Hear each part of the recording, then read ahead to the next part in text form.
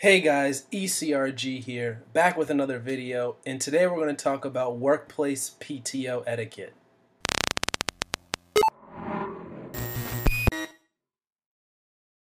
Hey guys, ECRG here, and today we're going to talk about workplace PTO etiquette. So I'm sure you guys have never worked in a real job before or a career job before. You guys may not know what PTO is. PTO stands for paid time off. And if you have worked in a job before, you will know what that means. Now, there are a few types of, there are a few reasons why one might take PTO. You just want to go on a vacation, so you're going to take a PTO to go travel somewhere or just get away from work for a few days. There's where you may have an appointment, so you may need to take a half day off or a full day off, or you have a doctor's appointment or having surgery, or you go take care of something for a quick day, but that's another type of opportunity you might take PTO. And then there's also an emergency. Somebody in the family dies and you gotta go immediately and go deal with that, or someone in your family's in the hospital and you've got to go immediately fly to that place. So there's a few different types of ways you might take PTO, and there's going to be a common courtesy and etiquette surrounding that, especially if you work in clinical trials such as myself, and working on projects that are really, really long and can go on for years at a time. So if you're not in an environment like that, obviously your etiquette is going to be a little bit different, but I still find that you'll find some of these tips helpful. So what you want to do is, if you have an emergency, talk to your boss, talk to your manager about, obviously you're gonna have to negotiate that with them, and that's going to fall more on the company policy and what you work out with your manager on how long you get or when that should happen. That's an emergency. There should be a certain level of understanding and trust between you and your boss. So not really an issue. That's not what this video is really about. If you're going into the hospital for something yourself, kind of like an emergency, but obviously you want to plan ahead as much as possible if you can. If you have an appointment and you have to take PTO, a lot of times you don't have to take PTO if you're just gonna be at the office for an hour or two. You just have to run it by the necessary people, your colleagues, your line manager, whatever.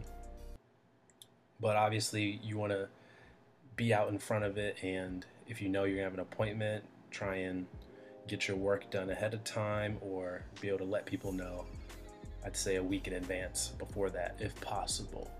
The earlier the better. You can never go wrong with earlier. But the big one is when you're going on vacation, and every company is going to be different. Everybody's going to have a different policy. Usually companies will have a policy saying you can't take more than so many days at a time, because after you've been with a company so long, they normally reward you with more PTO days, or after a few years, they typically give you more PTO days. So people, after you've been with a place for 5, 10, 15 years, you have more PTO than you're actually going to be able to even use. So that's how that affects you. You may have more PTO than the policy states that you can take off at one time, which is fine. But usually in terms of the etiquette, you don't want to inhibit the project that you're on in any way. Obviously, if you are an impactful person, which is what we talk about in these videos, if you are the A person on your team, if you are a leader coming in and doing what you're doing what you need to do, your presence is going to be missed when you're gone. So you want to obviously plan as much as possible. Try and let everybody know as early as possible. Usually it's about 2 weeks before you're going to take your PTO at least. If too many people are taking PTO around the same time, then it's going to be hard for the project to keep going. So that you want to watch out for that, and you don't want to be waiting last minute to take PTO, especially for long durations of time. Usually it's about 2 weeks, at least in the clinical research space, where you can take PTO. You might need special consideration if you're going to be taking longer than that. If you're going to go like to Europe or something and you want like 3 weeks, you're going to have to probably talk to your manager about that. talk to the higher ups about that and get that cleared. But usually if it's during a good time in your studies, it's usually not a problem, or you have somebody to back you up. It's usually not going to be a problem. But you definitely want to take that into consideration at what time in the projects that you're on you're taking PTO. If there's a busy time with a lot of deadlines and stuff, it's usually going to be better for you to wait until after that time is passed to take your PTO. So you just kind of want to, play it by ear. If you're somebody who's always taking PTO when there's a lot of deadlines and everyone's busting their butt, that's not really going to look good on you coming from your manager's perspective. So you definitely want to try and avoid that as much as possible. Obviously, if it's an emergency or something like that, have at it. They should trust you enough to be able to understand that it's an emergency, and life isn't all about work. You have other obligations as well. So not really talking about that, just talking about for pleasure PTO at this point. And you really want to do your best to not take it during very hard times and increase, because your presence is going to be missed already by you leaving. You don't want to have an increased pressure on the team because it's during a busy time during the project, and have that on the team too. But on the flip side of that also, you don't want, because there's always going to be busy times, and if you're on a study or if you're on a project which is busy all the time, don't let that inhibit you from taking PTO. You need your PTO.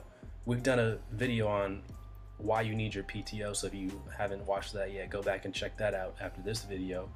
But PTO is important. You need it.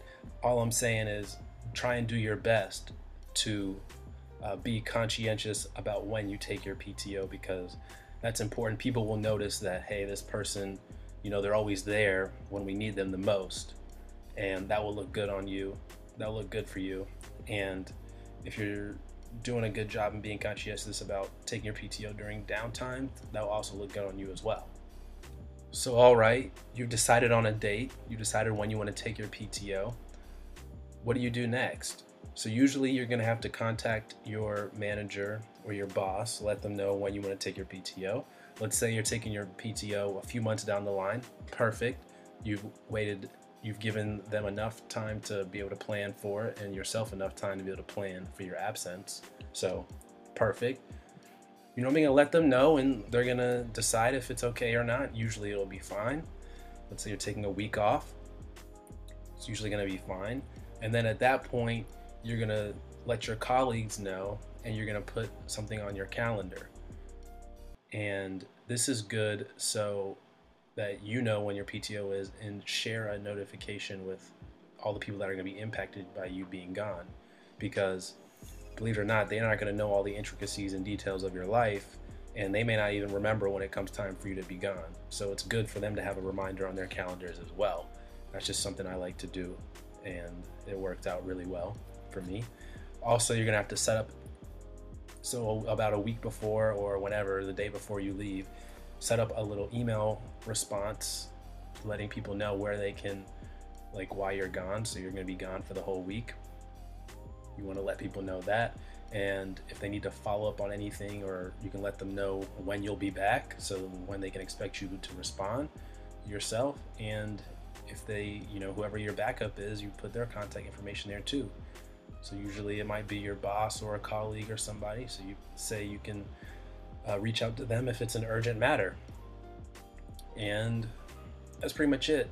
Pretty simple to take a PTO. More and more companies are liking people taking PTO, which is a good thing. I'm a big proponent of that.